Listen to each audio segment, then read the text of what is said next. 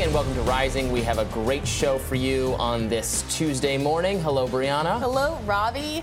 Let's get right into it. There's some pretty big news on the Epstein front. Has another one of Epstein's, John Doe has been unmasked to be a former U.S. president? An analysis from Insider finds with high probability that John Doe 174, named numerous times in legal documents connected to Epstein, is in fact Donald J. Trump. According to unsealed documents, John Doe 174 is a well-known, longtime associate of Epstein's, often appearing in his social circles, but not necessarily explicitly linked to any wrongdoing.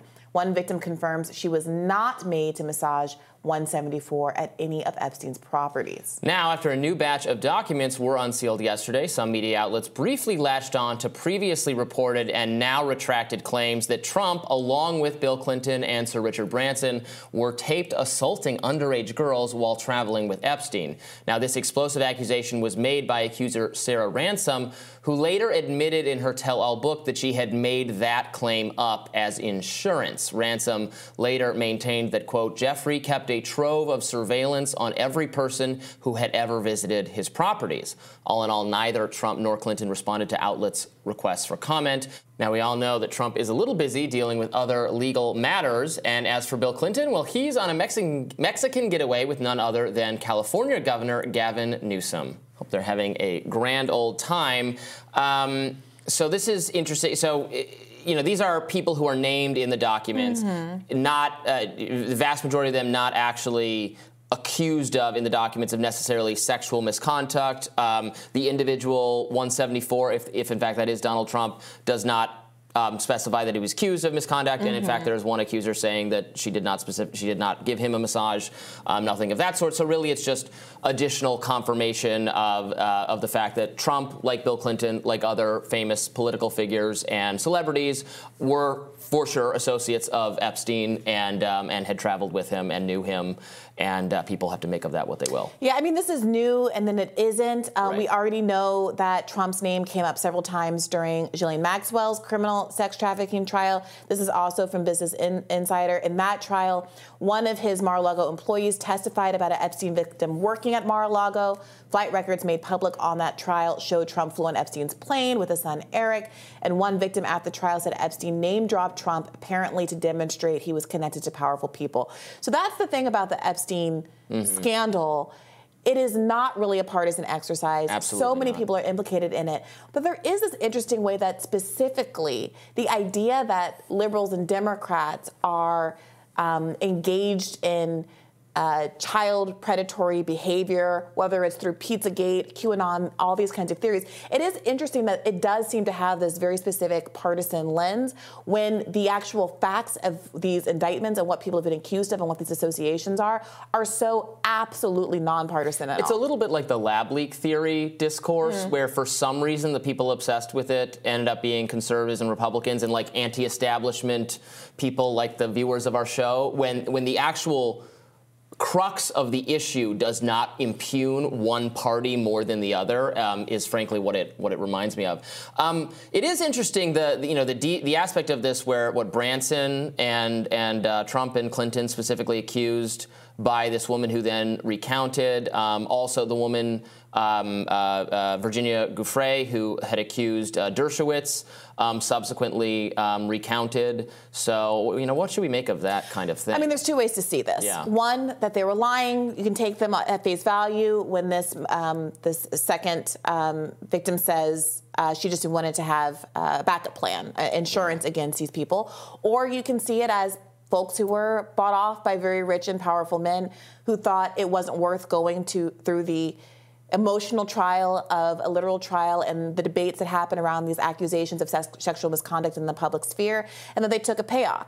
Many people reflect on what is true in that same context when they're talking about accusations that Ivana Trump once made against Donald Trump and the context of their divorce, which she later retracted as he was running for president. So there is an interesting question. How usual is it for so many people to have these allegations against you and then retract them? Well, maybe it is very usual for a rich person who could be extorted for money. Right. Maybe it's not especially usual for most rich people, because there isn't an underlying seed of bad conduct. We honestly can't tell at this point. Yeah, it's hard to tell, but it is interesting. It's worth noting that Doe 174, prospectively, potentially Trump, his name came up in 9 different documents that were previously under seal with this most recent unsealing. And as of Monday night, as of last night, 3 of those documents had not been completely unredacted. So there might be more information and more kind of context about Trump's involvement to come out soon. Yeah, speaking of that, here's my question. Who has these tapes? Who has these surveillance tapes? Were those seized? Are those the FBI's property? That seems highly relevant for settling some of these accusations that have been made and then withdrawn, or wondering who these other people are. We don't have to rely on, or the authorities don't have to rely on the testimony of witnesses. If there's tapes, that would be pretty. That would be much more objective evidence, and it would help clarify some of these matters. Now, I mean, not that the tape should be publicly shown or something, but they should be part of a criminal proceeding. Properly contextualized, only the jury or whatever seeing them, but then we would know who else deserves to go down for this, and that would answer a lot of questions. So I wonder who has those tapes and why we don't hear anything about them. Right, and if the alleged victims can tell us something about where the tapes were found and where they were recorded, if the tapes then are missing, if they're no longer in police custody, I think that is very revealing in and of itself as well. If you can prove the initial existence of the tapes, even if you cannot find them now, that is incredibly damning, because look, the whole reason why this is such a conspiracy-laden controversy is because so many rich and powerful people, the most rich and powerful people on the entire globe, are allegedly implicated. That is why when you see someone like Epstein in jail, who is in a position to now talk about who else was involved in order to use that leverage to potentially bring down his own sentence, that is why people are so skeptical about him actually having killed himself.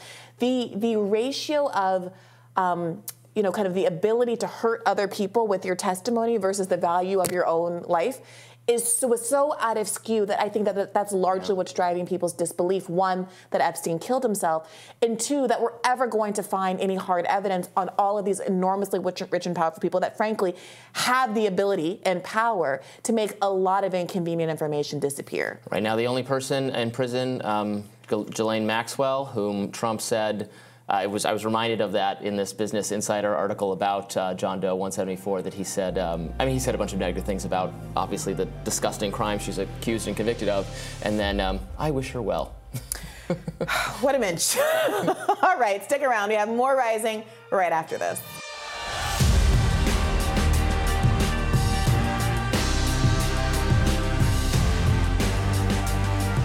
Without light, there's no path from this darkness.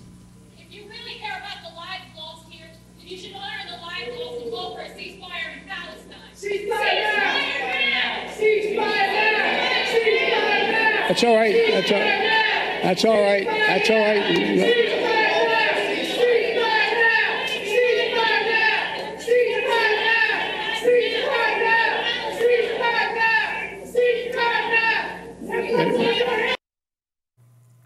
That was footage from a speech President Biden gave at Mother Emanuel Church in Charleston, South Carolina yesterday. The historically black church and site of Dylann Roof's racist 2015 massacre served as a staging ground for the president to try to rally voters in the state ahead of the 2024 election. Now, MSNBC host and former Biden aide Simone Sanders lashed out at protesters at the church, saying Mother Emanuel AME is hallowed ground in the AME church community. In Charleston especially, the shock of people in the crowd at protesters yelling out while President Biden was speaking from the pulpit cannot be overstated. I, too, couldn't believe it. The president's poll numbers continue to stay stagnant. A new AP poll suggests that many Democratic voters would be unsatisfied if Biden were nominated as the Democratic candidate for president, while more independent voters would be dissatisfied if Biden were nominated than Trump.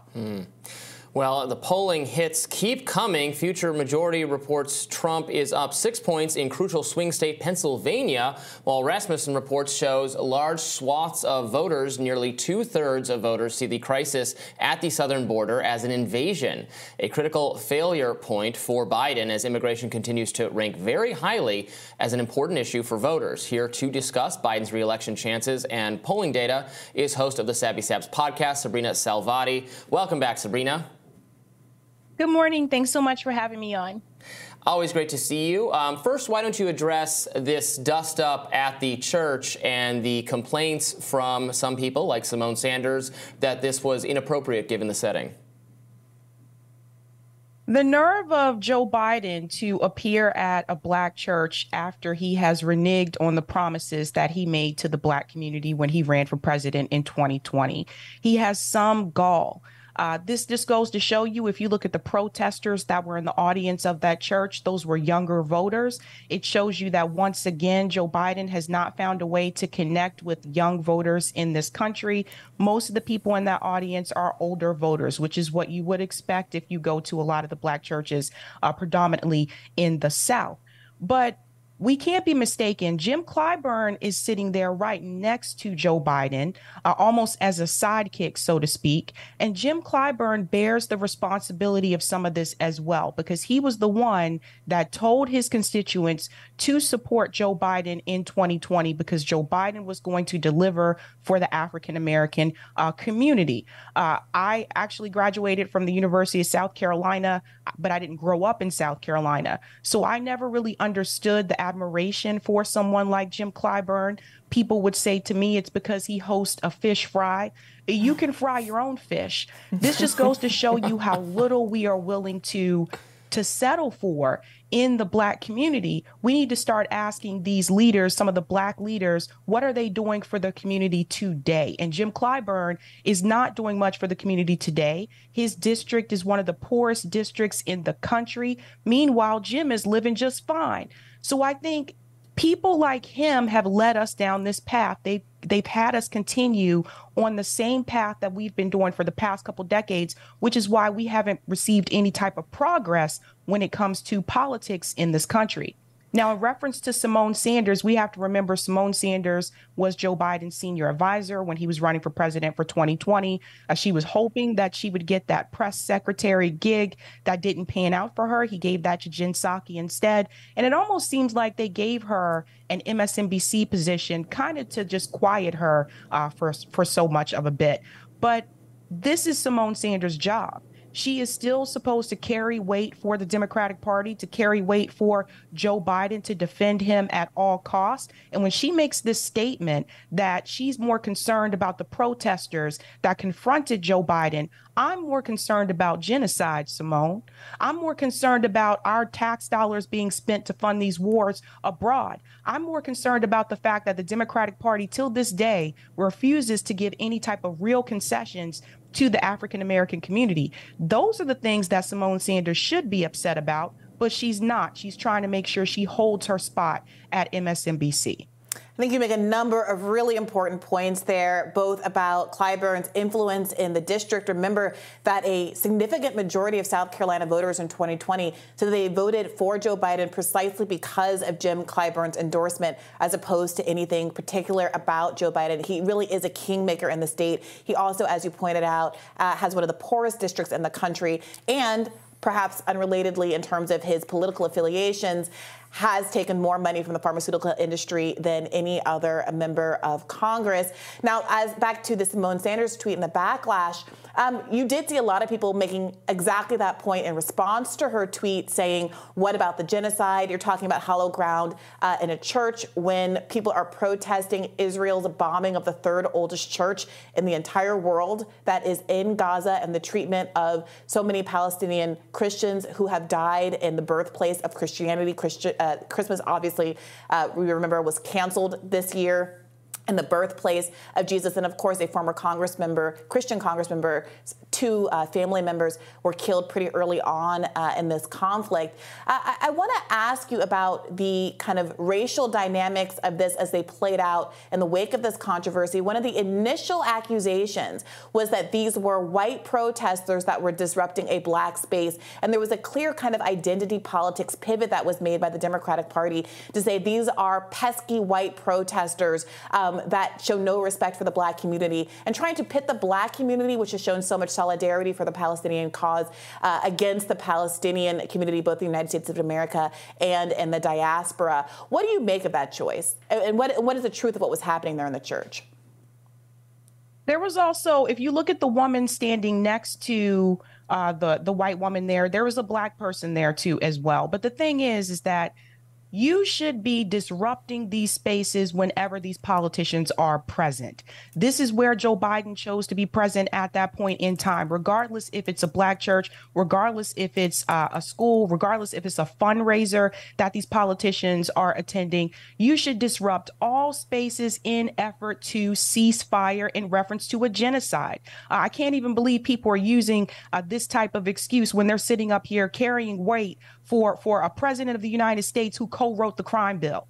Like, this is just absolutely ridiculous. Now he's complicit in a genocide. Anything to protect the status quo, anything to protect the Democratic Party, which is a corporate organization. We have to push back against the status quo in this country. And I don't know what it's going to take at this point. I do know that Jim Clyburn, for example, did have a challenger. I believe Marcel is running against Jim Clyburn again. Like, I don't know what more it's going to take for people to really wake up and understand that the status quo is leading us to a dead zone in this country. And if we want some type of real concessions for the black community, we're going to have to push some of these former black leaders to the side, and we need new leadership. That's what it's really going to take. But I think that's an excuse that they tried to use. Of course, they tried to play this card. How dare they even show up in that space in the first place? Well, Joe Biden is in that space, and Joe Biden is an African American. That's not really what it's about. Wow. They just didn't like the fact that they interrupted the idea to protest.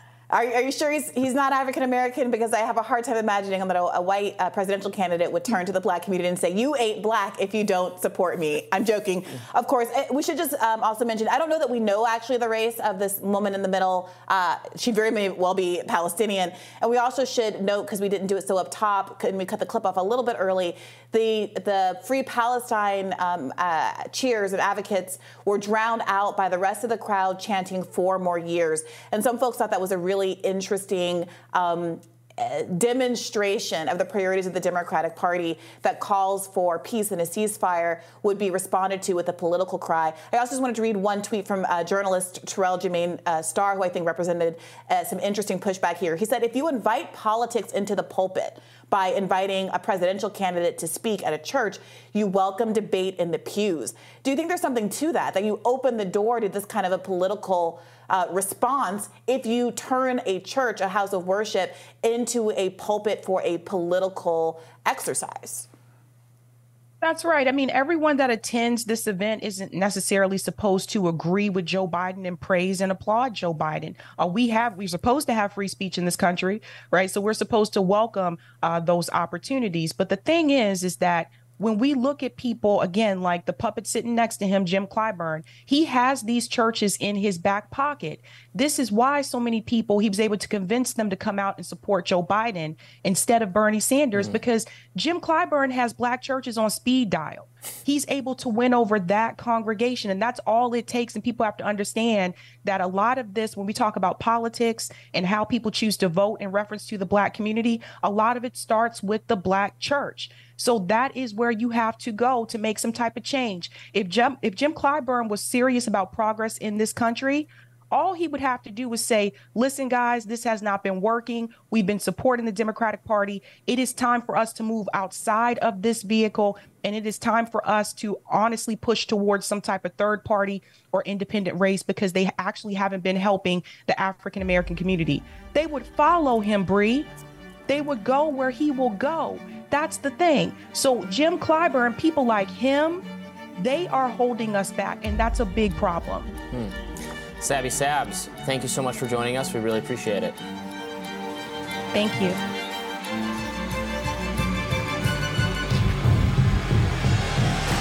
Rumors are swirling about Robert F. Kennedy Jr.'s possible VP pick, and former Hawaii Congresswoman Tulsi Gabbard, has she entered the chat? One user posted, a source with connections to the Robert Kennedy Jr. campaign has told my ex-group of Kennedy 24 supporters that his rumored VP announcement date happens to coincide with his trip to Honolulu, Hawaii. Now, if this tidbit is true, then we can absolutely expect and assume Tulsi Gabbard will be the vice presidential choice of Robert F. Kennedy Jr. With her embrace of the center-right these last few months, this very well could be a safe move for the Kennedy campaign. But just this morning, Gabbard announced a new partnership with Twitter, or X. Let's watch. Free speech is something that a lot of us have taken for granted throughout our lives. It is fundamental to our rights that we have as Americans. Unfortunately, we live in a time where free speech is under attack.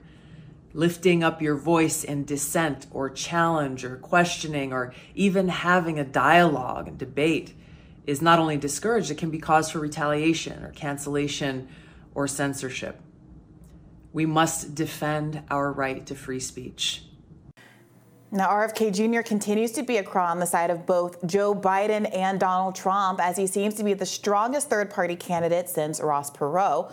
While former President Trump still leads Biden overall, in Arizona, RFK has a respectable 10% support, in Florida 9%, in North Carolina 11%, and in Michigan 9%. RFK is even putting up solid numbers in places where Biden leads. In Virginia, RFK Jr. has 14% approval. Those numbers come from both Biden and Trump, as without RFK Jr. in the race, Trump and Biden both gain 7% support. So he's stealing equally from both candidates there. But the big news here is a potential Tulsi Gabbard VP. Let me put this to you. I understand why that would be very exciting to the 10% of the public that already likes RFK Jr. Is it broadening the coalition at all to pick someone who is so kind of occupying the same online and rhetorical space, a lot of issue overlap with respect to some of the independent COVID critiques of the deep state type moves, critiques of war? Very, very similar space. Is it actually going to improve his chances and generate excitement here? Look, I see what you're saying. There is so much overlap. One wonders if it's a missed opportunity to bring in new people. But Tulsi Gabbard, extremely popular with a lot of conservative voters, audiences, et cetera. She's on Fox News a lot. I believe she's a Fox News contributor now. She's well known to the right. She obviously comes before that from the Bernie Sanders left, from your own worlds. She has, I think, a number of political positions that are, she might not see it that way, but you would probably see as very estranged from those views. So I don't know that would bring in all that many people from the left, but I could see her peeling off some Trump-type people, frankly. There's a lot of love for her in conservative media. I think going beyond what was just obviously there was appreciation for RFK Jr. in conservative media when it looked like he was just kind of hurting Biden from within the Democratic coalition. As soon as he moved out, that it was like, whoa, whoa, whoa, whoa. Remember what this guy said about the Second Amendment? Remember how he feels about environmental regulation? I don't know. Tulsi is pretty beloved. And she might get some favorable coverage. And then obviously I do think it seems like they're pretty in sync on where RFK Jr. wants to focus now on COVID tyranny and mandates. Frankly, even their foreign policy seems kind of in sync with the, non-intervention on Ukraine, but a full-throated defense of Israel. Yeah, exactly. That cuts both ways, because I do think that Tulsi Gabbard might get more scrutiny for her, frankly, inconsistent views on Israel. She brands herself as someone who's against the warmongers, who's against money flowing out of the door to these regime change wars. This is what she often calls and often talks to them about, but feels very differently about Israel. Much like RFK Jr., Max Blumenthal has challenged Tulsi Gabbard to a debate on the issue of Israel-Palestine, which she has declined to take up on. And I do think that once she's in the spotlight, it might draw more attention to the inconsistencies within RFK Jr.'s own political program that drove so many people on the left who once supported him away, just like so many people on the left who once supported Tulsi Gabbard have changed their mind as she's kind of reinvented herself politically. I think this will further drive away people on the left if they were interested in RFK Jr. I think that was kind of happening anyway, given that there are other more down the line left kind of people in the race, either within the Democratic side, like Marianne Williamson and Cenk Uygur, or the Green Party candidate, or Cornel West. There's a lot of places for the really left person to go for this, heterodox, some formerly left views maybe, very concerned about COVID, this foreign policy view taking from the right. I think this is actually a strong move to lean into that strategy. And I could see the RFK Tulsi ticket pulling even more from the right. Now, we should say this is just a rumor. It's a good rumor. If he's going to announce while he's in Hawaii, that makes a lot of sense. I don't know that Tulsi is actually signing up to do this because, like I said, she's a Fox News deal. She's just announced this partnership with Twitter that we just played that clip of. So that doesn't sound like gearing up for another foray into politics, but anything's possible. So many presidential candidates get this accusation lobbed at them. Is this just about a book deal? So many presidential candidates do have books coming out. So, those things aren't mutually exclusive. Yeah. Campaigns are expensive. You have to fund them. Not everyone is a billionaire candidate like a Bloomberg or a Steve Phillips even is, I think, a billionaire. If not Dean Phillips, not a multi-millionaire. I'm pretty sure he's a billionaire. So that's not such a criticism. But if this just is a branding exercise, it's such a good branding exercise. If I were judging this just on optics as opposed to whether or not it expands the political coalition, I'd give it an A+. So I am scrutinizing it from that perspective. It is also worth noting, focusing on the new deal with Twitter X, and we'll talk about this in more depth in a different segment, but Twitter is under significant criticism for launching a purge against left-leaning accounts that have been very, very critical, large accounts that have been critical of U.S. foreign policy with respect to Israel. 4 or 5 of those accounts got blocked last night, and what seems to some people like a coordinated effort that's out of step with the values of Twitter. Again, we'll talk about that in a different segment, but Glenn Greenwald and others who have been very consistent on the speech issue are raising questions about whether or not this issue is the red line that frankly exposes so much of the rhetoric about having an investment in free speech as exactly that, just rhetoric. Yeah, we're going to delve into more of that a little bit later on the show, and we will have more Rising right after this.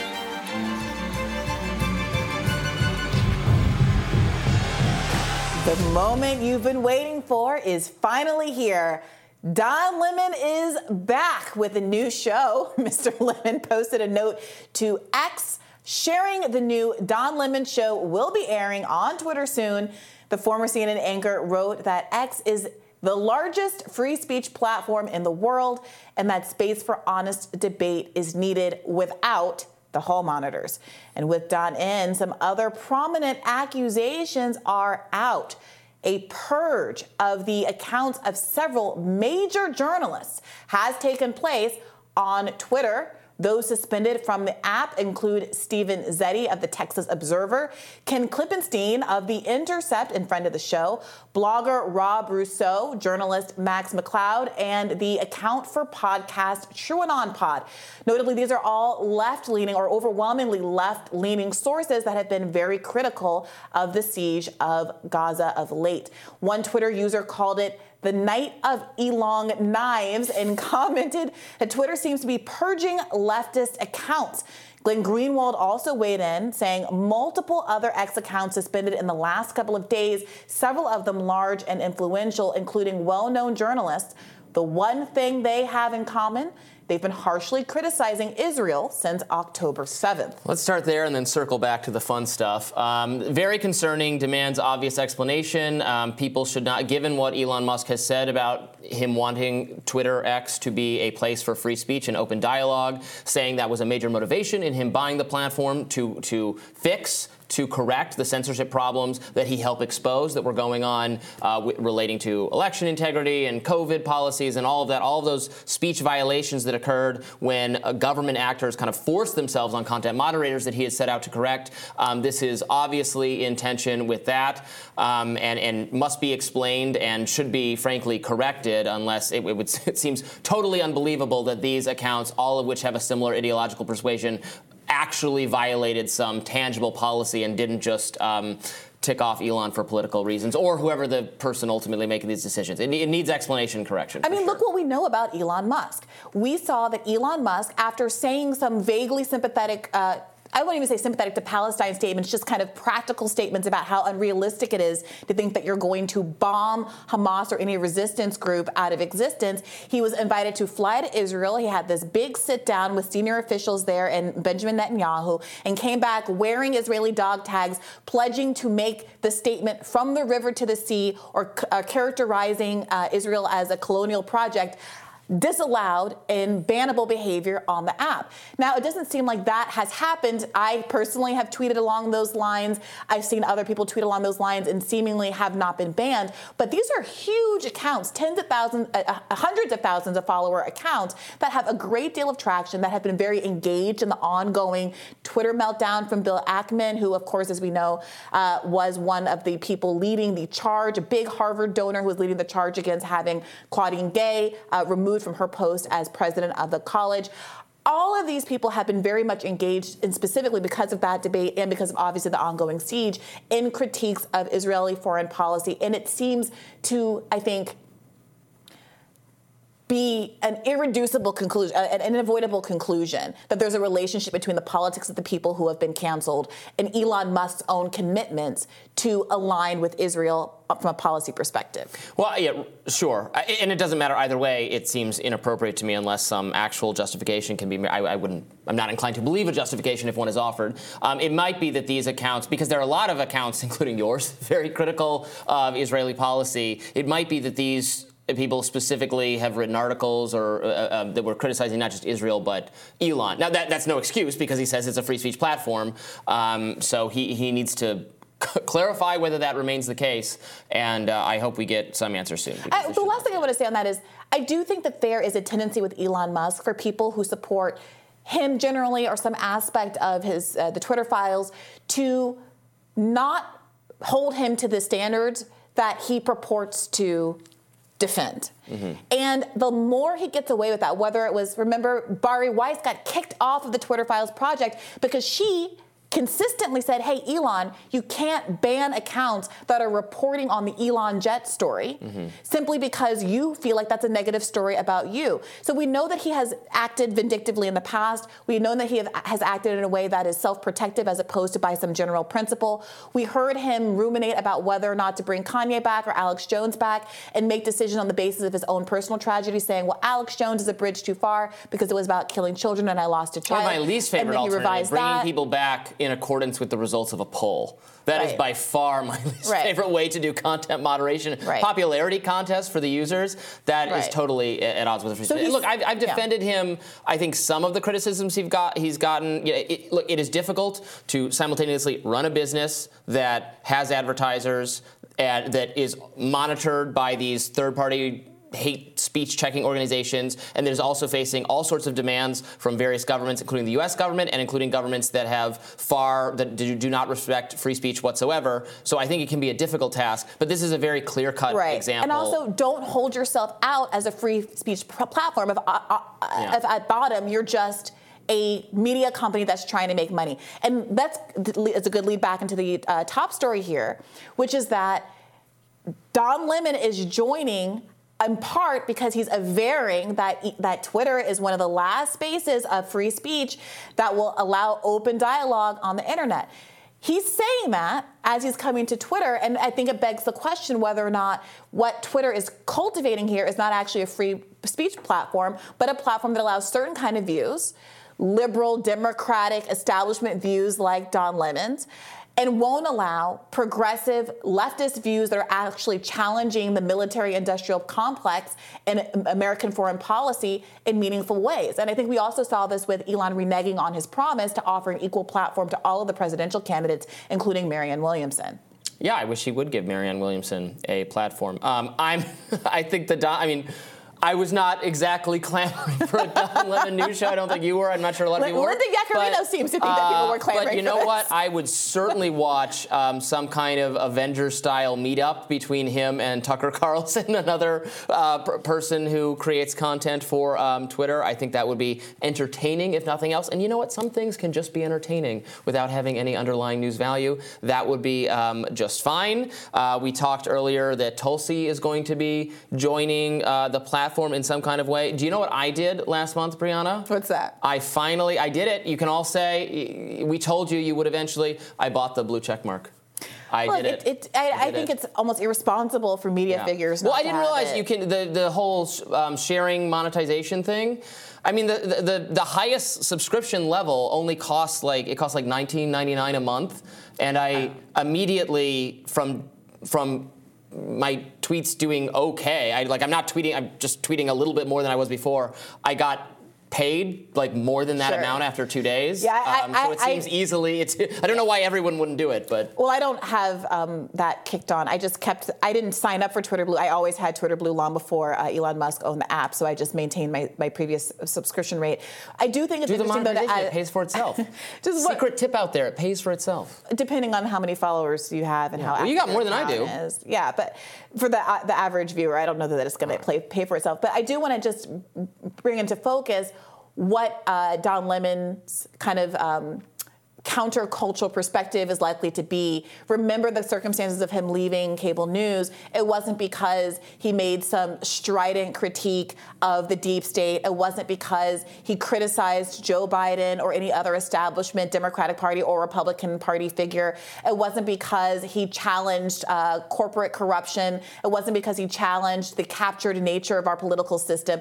No, it was because he made some off-color remarks, vaguely sexist remarks about Nikki Haley and got into spats with his female co-host. And so I think that my prediction is that what we can expect is that he continues to run cover for the establishment in every meaningful way, but that he will be a culture warrior punching at wokeness and be very much on a Bill Maher trajectory where he feels very confident and powerful and strong for beating up on woke scolds while never touching any of the real red lines that got real journalists and real courageous people out here on Twitter canceled last night. I appreciate more combatants in the war on wokeness, but we shall see where his editorial guidance goes. More Rising right after this.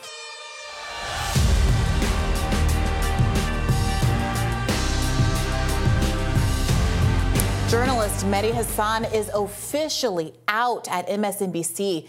The host of the Mehdi Hassan Show, on for 3 years, announced he was leaving the network this weekend per New Year, new plans. It's been an absolute blast doing this live show on MSNBC for the past 3 years with an amazing team of producers behind me and with all of you watching at home. It's been a privilege. It's been a pleasure. But as we begin 2024, with an election coming, a war still ongoing, and too many Trump trials, honestly, to even keep track of, and with this show going away, I've decided that it's time for me to look for a new challenge. Tonight is not just my final episode of the Mehdi Hassan Show. It's my last day with MSNBC. Yes, I've decided to leave. To be clear, I am so proud, so proud of what we've achieved on this show, on this network. And I can't thank you all enough for tuning in and for your support and for your feedback. But as I say, new year, new plans. You can continue to follow me online at Mehdi R. Hassan on Instagram, on Threads, and of course Twitter or X, where I'll give you updates on what's coming next for me. For now, from me, for one last time on this network, good night. Now, Democratic strategist Waleed Shahid wrote on X that he keeps hearing that this great interview by Mehdi Hassan of Netanyahu advisor Mark Regev is one of the big reasons that his show got canceled, that it was too adversarial, too truthy. Let's take a look at some of that. Look, this operation is not one that we wanted, obviously. This war was forced upon Israel in the terrible attack of October 7th, and we are fighting back, and we will destroy Hamas. We'll dismantle their military machine, and we'll take apart their political control of Gaza. That's good for Israel for obvious reasons. We don't have to live in fear of terrorists crossing the border and killing our people and butchering our children in the middle of the night. But it's ultimately also good, and I hope you agree with me, it'll be good for the people of Gaza who deserve better than this terrible, authoritarian, extreme Hamas regime. The people of Gaza are still alive. As I say, more than 11,000 people dead, reported dead, 4,000 children. I just want to pull up on the screen. Hamas's numbers. You say Hamas's numbers. I should point out, just pull up on the screen. In the last two major Gaza conflicts, 2009 and 2014, the Israeli military's death tolls matched Hamas's health ministry death toll. And the UN human rights groups all agree that those numbers are credible. Here we have to say something that isn't said enough. Hamas, until now, we're destroying their military machine, and with that, we're eroding their control. But up until now, they've been in control of the Gaza Strip. And as a result, they control all the images coming out of Gaza. Have you seen one picture of a single dead Hamas terrorist in the fighting in Gaza? Not one. Is that by accident, or is that because Hamas can control... Hamas can control the information. You asked me a question and you Gaza. said you would be brief. I haven't, you're right, but I have seen lots of children with my own lying eyes being pulled from the rubble. Because they're the pictures Hamas wants you to see. During the final episode of his show last night, Mehdi Hassan spoke to Gaza photojournalist Motaz Aziza. The first message is don't call yourself a free people, a free person, if you can't make changes, if you can't stop a genocide that is still ongoing since the first day. We are so close to be 100 days of murdering and genocide. So don't you call yourself a free person if you can't stop someone to kill someone else? Because what I witness here, that all the world is ruled by a people that no one in the whole world can say no to them, or that they can't stop them. So nobody shall call himself a free person if he's watching another human being getting murdered in front of him. Now, the real question here that's top of mind and that Waleed Shahid was opining on there is, why did this happen? What we knew was that his show was getting canceled. There was speculation as to why, given how important his voice has become in the wake of the October 7th and the subsequent siege on Gaza. Immediately after that conflict erupted, the three most prominent, perhaps the three only mainstream news Muslim commentators were sidelined. There was never any explanation given for that. They were ultimately returned to their role. So whether it was that they just all happened to have events that took them away from their desks during that week, whether it was just a coincidence, none of them ever weighed in on very public speculation that they had been deliberately sidelined because their coverage of the siege on Gaza was too sympathetic to the humanitarian interests of Palestinians. And now it's not just that his show has ended. Remember, the show was ending, but he was planning to co-host and do other things on weekend shows, still be a part of the MSNBC family. Now he has decided to leave the network entirely, and it's difficult not to read into that a choice that has to do with his substantive politics, especially as we're talking about this in the context of the recent purge of so many pro-Palestine, left-leaning voices from X just last night. Right, although we have some news on that. They have been, at least many of them, have now been brought back. Ken Klippenstein, one of the accounts that was taken down, tweeting about it, that he's back, and several of the others. I can't confirm right now that they're all back. There's his very amusing tweet. I would still like some clarification for why that was. Well, I have some breaking, actually. I actually was DMing Ken as we were setting up for this segment. I asked him, was any insight given into this? He says to go to his Substack. He'll be talking about this in more detail, but here's some breaking from us. What he said was that no reason was given, literally no email, nothing, no terms of service violations cited. It's extremely weird. So I definitely have to follow up to see what's going on there. Sure, we'd love to have Ken on. Back to Mehdi Hassan. This is going to be another one of those cases where, so I don't know why they got rid of him, obviously. I do have a lot of objections to Mehdi Hassan. They don't really have to do with his Gaza coverage, which I've not specifically been following what he has to say about it. I'm sure I disagree with him in places. If he was taken off the air for that reason, I would probably object to that. I did really dislike his coverage of the Twitter files. He's feuding with Matt Taibbi, Li Fong, someone we've had on the show many times, who's not a conservative right-wing lunatic by any stretch of the imagination.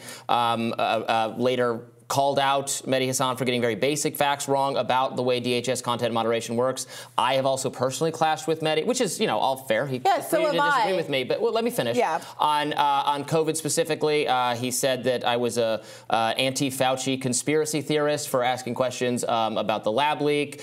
He looked very dismissively on people who had to talk about that. So I've not particularly enjoyed his things to say on COVID in particular and on the Twitter files. But I think people have the right to disagree and say things I don't like. And he is by far, not the sole voice on MSNBC who has a perspective I don't agree with. And I don't, I'm not like celebrating him being taken off the air or anything. He isn't the sole person at MSNBC who you disagree with, and me either. I have feuded both publicly and privately with Mehdi Hassan. We were formerly colleagues together at The Intercept, and so was Lee Fong.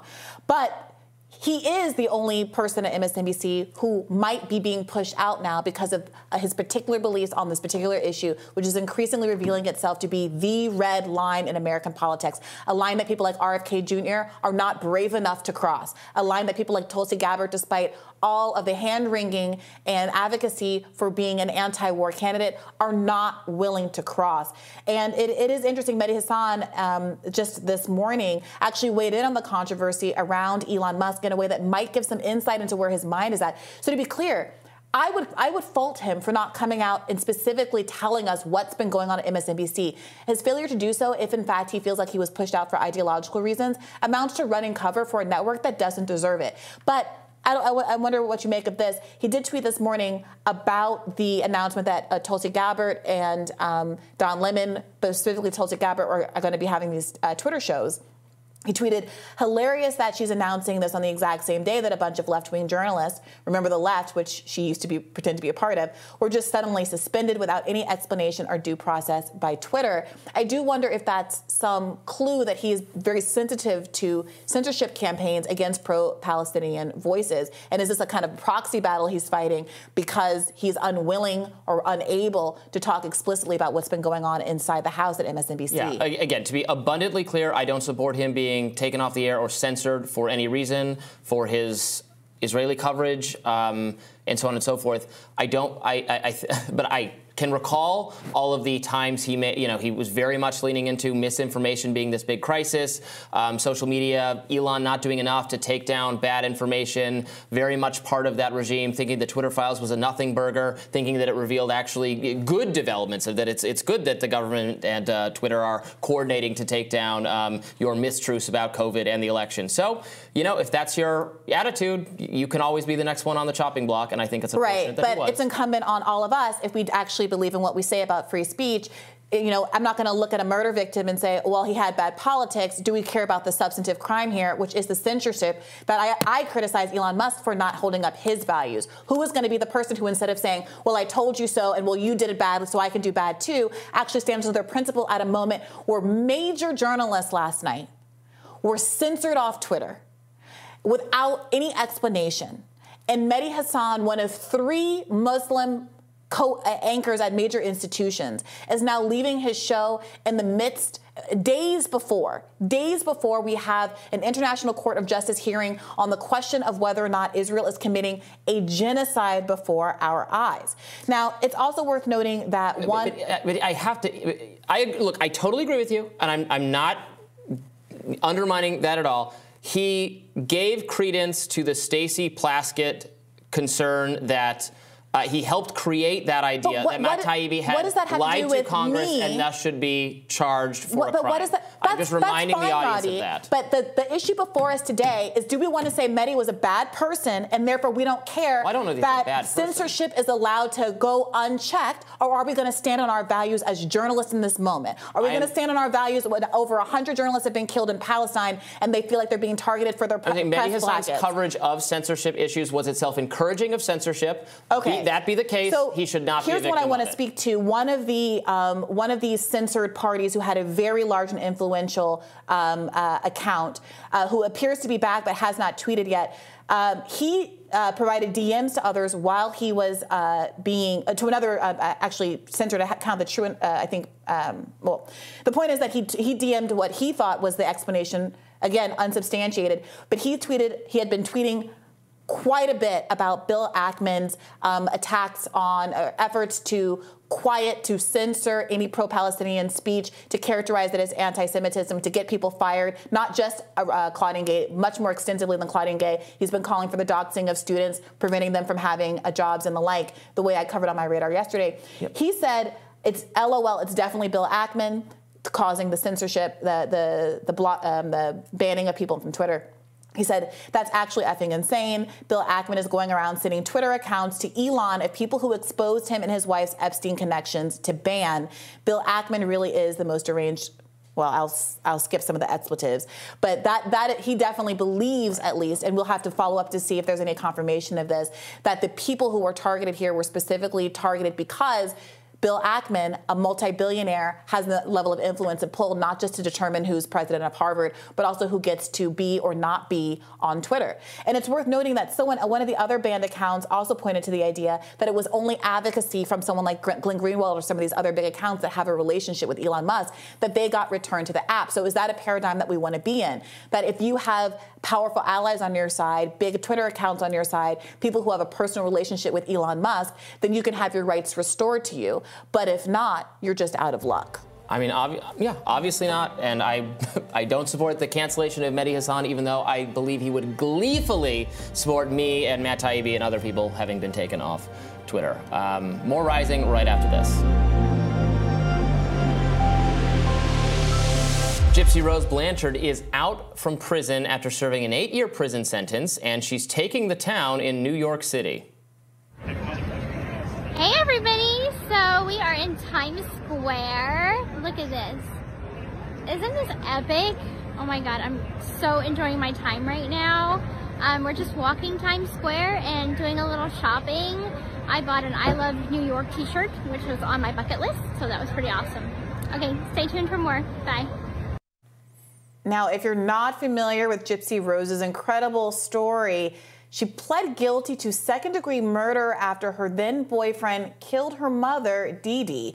In court, Gypsy Rose argued she suffered years of abuse at the hands of her mother in the form of Munchausen by proxy, in which Dee Dee lied to countless medical professionals that Gypsy had severe physical and mental disabilities in order to get sympathy and attention. So this is a very famous and unique story case. I think there have been a number of documentaries, films about it. I've seen one of them. Many people are very compelled by it. Obviously, murder is wrong, but the suffering inflicted on Gypsy Rose by her mother is insane and vast. And this girl really, she was abused 4 years, forced to be in a wheelchair, forced not to use her legs, forced to perform sickness in front of other people. She did think she was sick. She thought she had these conditions, and it went on, and it was so evil that she met a man online, a boy, and persuaded him to take this course of action. Again, bad. She has now served her prison time and has been released. But a lot of people feel that this was a difficult situation for this young person. Even like the prosecutor was like, I've never seen a case like this in my life. Yeah, so let's talk a little bit about that background. So apparently the way that she got into the wheelchair in the first place is that she had a minor bike accident when she was younger that resulted in a scuff on her knee. The mother said, get into a wheelchair. It was not medically indicated. Her mother made her drink Pedialyte as her primary source of nutrition well into adulthood. She told her to lie about her age. All the time. She said, you're about to die. They lied about her age and gave the impression that she was younger than she was and not mentally competent.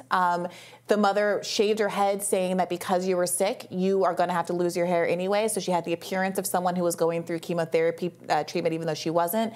She took her to multiple doctors so that they couldn't confirm each other's diagnosis. When they would start to catch on, she would take them somewhere else. So there was an initial non-diagnosis of muscular dystrophy. A muscle sample had results show that she did not suffer from that particular ailment. But doctors didn't uncover that for quite some time because there was this kind of three-card Monty of shuffling through doctors and medical records and never being fully transparent. She was not a good reporter, as they call it. someone who was not good at articulating accurately, truthfully the child's medical records, which caused a lot of confusion. And when doctors, yes, began to catch on, they tended to just move away. And they also exploited the charity. They exploited charity. They got her a house. They got her all sorts of things. It was very evil, very disturbed behavior from this mother who was just deeply psychotic. Gypsy Rose has the support of her father, her birth father. I think her mother's parents are again totally supportive of. I mean, not endorsing of murder necessarily, but saying what other choice did Gypsy Rose have given her situation? So she is out now, and she's been kind of a social media sensation. I think she's been out for the last year because a lot of people watched this documentary and again felt very sympathetic and compelled by her story. Again, I don't want to at all glorify taking matters into your own hands, but there is a argument of self-defense almost that can be mounted here. Now, the boyfriend who committed the actual murder, and it was a grisly crime, and he got prison for life, so he is not out. Yeah. So go to John, the then boyfriend. Apparently, the plan unfollowed as follows. Gypsy and her mother were away at a doctor's appointment, and after they had gone home, the mother went to sleep. The boyfriend came into the family's home. Gypsy let him in and gave him duct tape, gloves, and a knife with the understanding that he would use it to murder Dee Dee, which explains why she also got a significant amount of prison time. But she did not actually commit the murder. She hid in the bathroom and allegedly covered her ears while that was going on. So as not to have to hear her mother being killed in the next room. It's really just, there's no winners in this situation. It's a terrible, tragic scenario for her to have been in. She did attempt escapes at various points. At one point, she was at a convention, a Comic-Con style, sci-fi convention, and tried to escape. She also engaged in some risky behaviors, meeting up with men online. She was vulnerable to predation because she had never been exposed to the real world and had a very legitimate desire to escape and to escape at any means necessary. So again, people are rooting for her because she was in unimaginable conditions, and who knows what any of us would have done in those kinds of scenarios. But we're all very hopeful that she's able to be happy now that she's out and that she doesn't get exploited further, because there have been some people who have reached out to her with some probably less than ideal offers for her to engage in now that she's out. She needs to earn money, I have heard the concern articulated that, again, I think a figure of tremendous sympathy has now served her time, and that was appropriate, and is now out, and I think she has served her time, and like other people who, do the crime, do the time, now should be able to enjoy her life, the life she was deprived of before prison under these horrific circumstances. I have heard the concern expressed that perhaps we ought to be careful about making her too much of some kind of folk hero, for concern that there will be copycat type things or giving the wrong impression to young girls. I've just heard that fear articulated, so I wanted to put it out there. I mean, how common is Munchausen by proxy? It feels like a very rare... No, not that common. I don't know that it's specifically the concern is that people actually in that situation would do the same thing, but that it'd be part of some icon of teen rebellion or something against your parents. Well, she did also serve time, so she did. If people want to rebel in a way that gives them 8 years in prison, that's a pretty lofty consequence. They should not do that. That I think has got a pretty strong deterrent built in there. Yeah, the story for me when I watched the documentary, just the things you can get away with still somehow in society, the multiple scams this mother was running, and people did catch on, and they made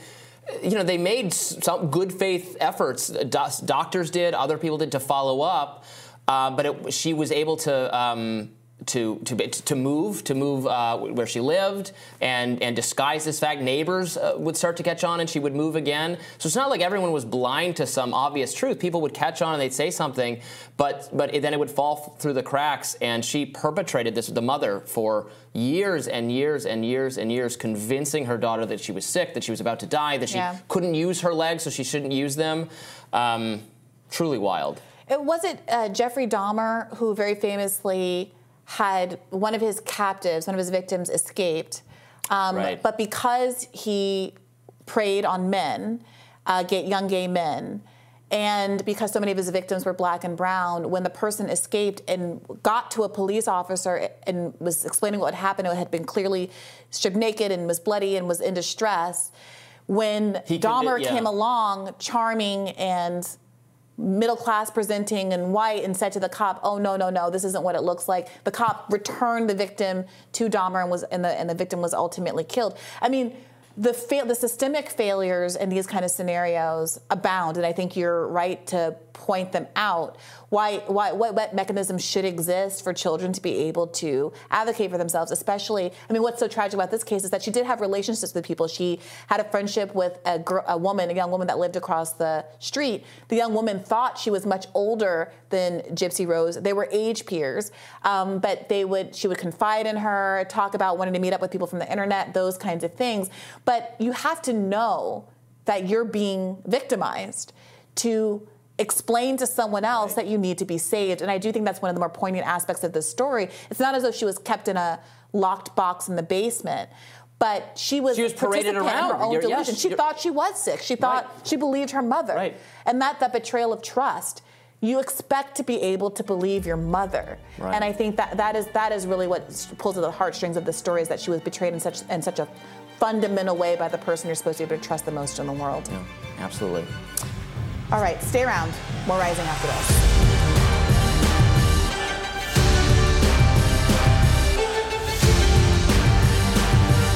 President Joe Biden is enlisting corporate media for his 2024 campaign, and he has some notes for reporters accusing them of being too nice to Donald Trump. Something the media is known for, of course. Now, according to Semaphore, Biden's re-election campaign has initiated a series of confidential visits for corporate media reporters and editors to their headquarters in Wilmington, Delaware. The purpose, they say, is to engage with key officials, including the campaign manager, deputies, and senior advisors, providing background briefings on campaign strategy. The campaign will also use these sessions as an opportunity to address perceived inaccuracies in media coverage. According to sources familiar with the matter, campaign officials have utilized a coverage spreadsheet to outline areas where they believe reporting, particularly on former President Donald Trump, has been lacking. The campaign expresses dissatisfaction with what they perceive to be an excessive focus on Trump's legal issues, emphasizing a desire for more attention to his recent provocative statements on the campaign trail. RFK Jr. responded to this reporting, writing on X, "We might as well call it state-run media because that is what corporate media becomes when it takes instructions from the state." Just this past December, Biden lamented the media's coverage of the economy. Let's take a look. About the economy, sir, what's your outlook on the economy next year? All good. Take a look. Start reporting it the right way. Mr. President. So this is one of my favorite genres, the incumbent, and it happens with both parties, complaining that the media coverage is too negative. Obviously, Joe Biden wants the media to be celebrating more what he perceives as his considerable accomplishments and not have all this attention paid to the maybe recovering, but abysmal for some time state of the economy, all the disappointments that voters that you talk about have with his policies from a left standpoint not being progressive enough, the dissatisfaction a lot of minority voters seem to have with President Biden, Muslim voters over the Israel situation, and so on and so forth, and then just even not particularly partisan or ideological voters seeming to not being able to stomach him being so old and manifesting the age question. But the media is covering it. Sorry. But what's bizarre is that the specific editorial judgments that are being critiqued here aren't, oh, I wish you would talk more about the things that I've done for America in the last 3 years, or talk more about Trump being bad. You're not beating up on Trump enough. In the right way. Yeah, it's not even that you're not beating up on Trump enough. It's you're focusing too much on his legal woes and not enough on whatever provocative thing he recently said on the campaign trail. That accusation is just frankly not true. The most recent controversial thing Donald Trump said, or that was crazy, was the idea that he was describing immigrants or damaging the blood of our country. That remark and the accusation that was out of Mein Kampf, that got wall-to-wall media coverage. It was a 2-week news cycle. I talked about it I was on Fox's Media Recap Sunday morning show where we discussed it, and they played clips of all the other networks covering it as well. that one got some mileage. So I don't think you can fairly say that Trump is not being scrutinized for saying that is true. Things. But I'm sorry, that is true. But one, Trump kept saying it, so that's why I think the cycle lasted longer than it would have if he had just said it once. I believe he said it twice. And then secondly, I think even though that did get covered, it felt like an anomaly.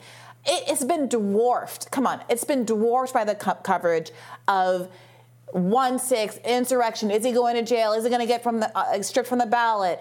The Maine story, the Colorado story. I mean, all of that is part and parcel of his legal woes. Well, sure. And those are big news stories. And they are. And I don't frankly fault journalists for covering those stories, but Joe Biden's campaign is faulting journalists for covering those stories, perhaps because he thinks that what hurts Trump more is being framed as a racist who thinks that immigrants are going to ruin the blood of our country, as opposed to this legal stuff, which maybe has run its course in terms of how many people are going to flip from him. And I think that you're seeing, I don't think that that's necessarily true. No, I don't think it's true at all. But I think that you're seeing it strategically. When you look at Joe Biden's behavior, the fact that he made a choice to go to South Carolina, to go to Mother Emanuel Church, to clearly try to appeal to Black America by, I would argue, exploiting a horrible mass shooting tragedy that happened there by a white supremacist. I do think that they're an indisputable white supremacist. I do think that there is a clear choice by the Biden administration, by the Biden campaign, to say, we think that Trump is most vulnerable when you tie him to Charlottesville. You see this in the ad choices as well. We think that he's most vulnerable when you tie him to white supremacy, when you tie him to Dylann Roof, when you tie him to the Great Replacement theory. And regardless of what we think about strategically, that seems to be what's going on and why he's leaning on the press to talk about that angle as opposed to he might be going to jail. Yeah, that seems similar to the Hillary Clinton campaign strategy, frankly, the deplorables, et cetera. The idea, and the media they played ball with that narrative. We will portray Trump. I mean, I'm not saying portraying unfairly. He said a lot of incendiary things about immigrants, et cetera. Bad SHIT countries, that kind of stuff. But they covered that relentlessly. They thought that would be the thing that turned enough people away from Trump, is the rhetoric specifically surrounding race and some other things. It absolutely did not work in 2016. Some people will go further than that, say it not only did it not work, it backfired. I don't. Obviously, that was part of the Biden critique in 2020 as well. But my perception is that was not nearly front and center as it was for the Hillary Clinton campaign. It was more about basic competency and how bad the country had gotten, even frankly, over the last 6 months as COVID was enveloping. So it seems, and now they have this storyline, these tangible legal woes that, while they certainly fire up the right a lot, they've created a rally around effect for Trump, seem to. Again, whenever we do actual voting of kind of independent swing voters, people in battleground states, they don't like how Trump handled his election loss, and they don't like candidates that emphasize it, and they don't want to hear more from him on that. So you would think, if anything, leaning into the legal woes is a better strategy than rerunning the 2016 Hillary Clinton campaign playbook. Yeah, it's interesting. There was a viral clip out of The View that was going around yesterday where Sunny Hostin actually criticized Joe Biden, saying that the thing that got me going, that got me in your camp, even though I was looking at a lot of different candidates in 2020, was your framing the soul of the nation. I have a hard time wrapping my brain around that, but let's just go with it. Okay. Obviously, that had some kind of appeal to some people. The idea that we were coming out of a divisive era with Donald Trump, and that we were going to bring the country back together, and that Joe Biden was going to be the guy who did it. He wasn't a radical leftist. He was very condemnatory by the time the general election rolled around of the Black Lives Matter protests. He said we needed to fund the cops more. He's building Trump's border wall. He's done a lot of things, whether or not he should have done so, because it doesn't actually earn him any support from the right. But he's done a lot of things to be reaching across the aisle. He was supposed to be the conciliatory bridge building candidate. That was his claim to fame. And she says that the framing he's doing now, which is more MAGA bad, is frankly distasteful to her, even though clearly she's very much a critic of MAGA, because it doesn't feel like that inclusive, positive, more forward-looking strategy that he had back then. And if you have a critic like Sunny Hostin on The View saying something like that, maybe there's a there. That's a good point. There was a lot of the 2020 campaign for him was about we're all so exhausted. It was the go back to normal. I mean, COVID was part of that. Yeah. There had obviously been a lot of protesting and disruption and rioting, and there was and we had to hear so much from Trump. You know, the daily press conferences. There was an exhaustion, I think, in the country. There was just like, can we go back to a simpler time, a better time, even of like 2 years ago? And you didn't hear a lot from Joe Biden, but he was manifesting that let's just have things be regular again. And it seems like voters don't feel like they got that. And the choice before them is we're going to be exhausted no matter what because our lives are just exhausting and we still have a lot of problems. So maybe he can't run that campaign again. But I don't know that... rigging the press isn't going to do it. Haranguing the press to say Trump is a racist more often. I mean, there's it's no ridiculous. More guaranteed fail strategy than that. And let's not forget that Hillary Clinton, the Podesta emails exposed how much there was a literal list of friendly journalists that they went to time and time again that generated exactly the kind of coverage that she wanted. And again, it wasn't just about anti-Trump coverage. It was also about rigging the Democratic primary and framing Bernie Sanders in a very particular light, which also backfired and created a cohort of the formerly democratically aligned coalition that is frankly saying, in the wake of especially the conduct in Gaza, no more, I'm never going to vote for a Democrat again. This is what they have sowed. And if he wants to control the discourse, he should consider what it would have meant to have a real primary where he had the nation's focus on him on a debate stage, actually defending what he's done for the past 3 years and articulating his vision for the next 4. Amen to that. More Rising right after this.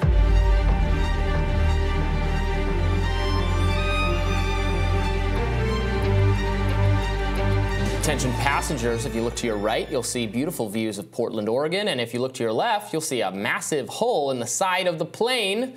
Alaska Airlines Flight 1282 was forced to make an emergency landing after a portion of the fuselage exploded last Friday, leaving a huge chunk of the plane missing. Here's that shocking video.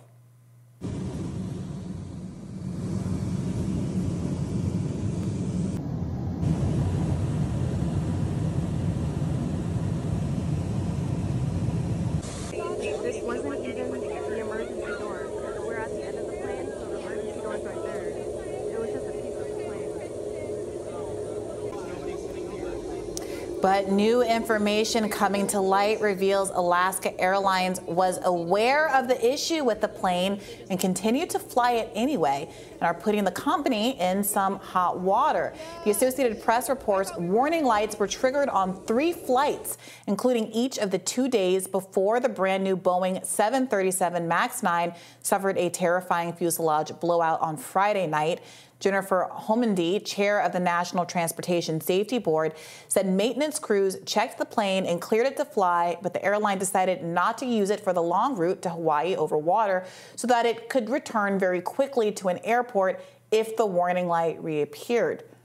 Following an investigation by United Airlines into its fleet of 737 MAX 9 jets, the airline determined it had found a number of loose bolts that could have caused parts of the plane to rip off. The FAA has grounded several of the aircraft operated in the country, both by American and foreign airlines. Transportation Secretary Pete Buttigieg had little to say, simply tweeting, "Safety will always be the top priority for our department and for the FAA." Administrator Whitaker has acted to order these aircraft grounded pending the inspections necessary to ensure that they are safe to operate. You know what happened to this plane? I know. Desmond forgot to enter 48, 15, 16, 23, 42 on the computer in the hatch. And you don't know what that reference is to? It's a lost thing. People watching will. Okay. All right. Now, a lot of people have been attributing blame all over the place. First, we should note that in some kind of a miracle, apparently the 2 people who were supposed to be sitting in the seats right next to the portion of the plane that had blown off missed their flight, weren't on the flight. That's also some Lost kind of thing there. Final Destination is the movie that people were alluding to, that, you know, there but by the grace of God. Although it's Jacob not clear if you had your seatbelt buckled, whether or not. I got to say, I always have my seatbelt buckled because I'm always afraid of one of these eventualities. I'm not going to be sucked out into the vacuum of space. It's buckled, it's cinched, I'm locked in. If the plane survives, I'm surviving too. I think Jacob warned them. But there have also been people, David Sirota at The Lever, wrote a really interesting rundown of some of these long-standing systemic and regulatory issues, problems that have been going on with the airlines. Remember, this is not Pete Buttigieg's first airline scandal.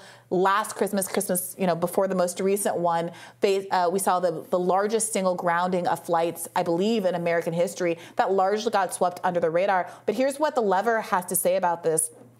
They say, they argue that the Federal Aviation Administration has failed to properly regulate companies like Spirit, a budget airline, which was given $75 million in a public subsidy from Pete Buttigieg's Transportation Department in 2021, despite reporting more than $5 billion in revenues in 2022.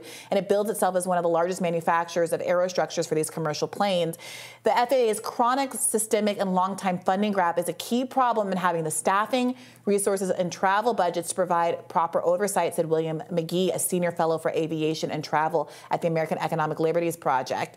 And he went on to say that ultimately the FAA has failed to provide adequate policing of outsourced work.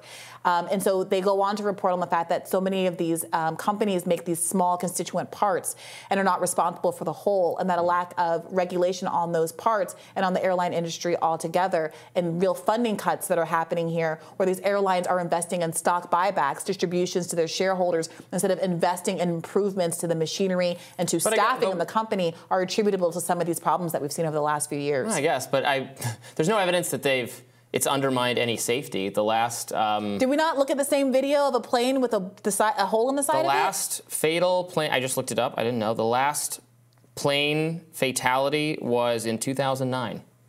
We haven't had a plane crash in 20 years. So how about you go ahead and book these 737 flights, and the rest of us can... It's the safest way to travel. But that's not the issue, Robbie. The issue isn't whether it's the safest way to travel. I'm saying it hasn't gotten any less safe. It's whether... Robbie, if someone had been sitting on those seats unsecured, they could have died. So if your position is that it's not a big deal until someone literally dies and that we shouldn't address this problem until a plane is actually crashing into the ground and hundreds of lives are lost, then that's a position to take. I think most people who want to make sure that plane travel is as safe as it can be, not just safer than a car. People want to argue that there needs vast more regulation that make the industry's lives a greater headache and subjects them to more scrutiny and all of that, which will end up actually making plane travel even more exorbitantly expensive than it's becoming. No, that's not true. Then it will the criticism here... Let me finish. Would have to argue that there's been some actual decline in safety standards, and there is no statistical decline. So the libertarian is saying there's no statistical decline in safety standards, so don't look at the hole on your side of the plane. Zero. A fatal accident rate of 0. You've been so clear. Stand on that position. You're owning it. Until someone falls out the hole in the plane, don't look at this hole in the side of the plane. But for the rest of us, to be clear, the critique is that airlines are enormously profitable, and instead of investing in the updates to their scheduling and booking technology, which was the cause of all of the people, millions of people across the country who had their travel disrupted last Christmas, and is also the cause, arguably, of some of the technical failings in these planes that are causing these safety concerns. The issue is not that there's not enough money. The issue is that the airlines are not investing in actually buying the best materials, paying staff to do the necessary oversight, and investing and updating their own technology. Get another word in, please. That instead that they are choosing to disperse profits to their shareholders instead of ensuring your safety. So I oppose, obviously, giving any of the subsidies we've given to the airline industries. I said they were a bad idea at the time, so I wouldn't have done any of that. The number one reform that was inflicted on the industry was doubling the amount of hours pilots have to train in order to be licensed as pilots, is twice as many hours as in Europe, which makes it very difficult to hire the requisite staff to fly enough planes, and that is making everything more expensive and more inefficient. Again, there's been no safety trade-off because the planes are perfectly 100% safe, and I don't love regulation just for the sake of regulation, but I don't like corporate welfare either, so we'll agree on that aspect of it. Here's just a little bit more reporting from the lever, because this is not just an isolated incident with these planes. They go on to write, last week's high-altitude debacle, which forced an Alaska Airlines 373 MAX 9's emergency landing in Portland, came just a few years after Spirit was named in an FAA action against Boeing. In 2019 and 2020, the agency alleged that Spirit delivered parts to Boeing that did not comply with safety standards, then proposed that Boeing accept the parts as delivered, and Boeing subsequently presented the parts as ready for airworthiness certification on hundreds of aircraft. So I think this investigation, this story isn't going anywhere anytime soon.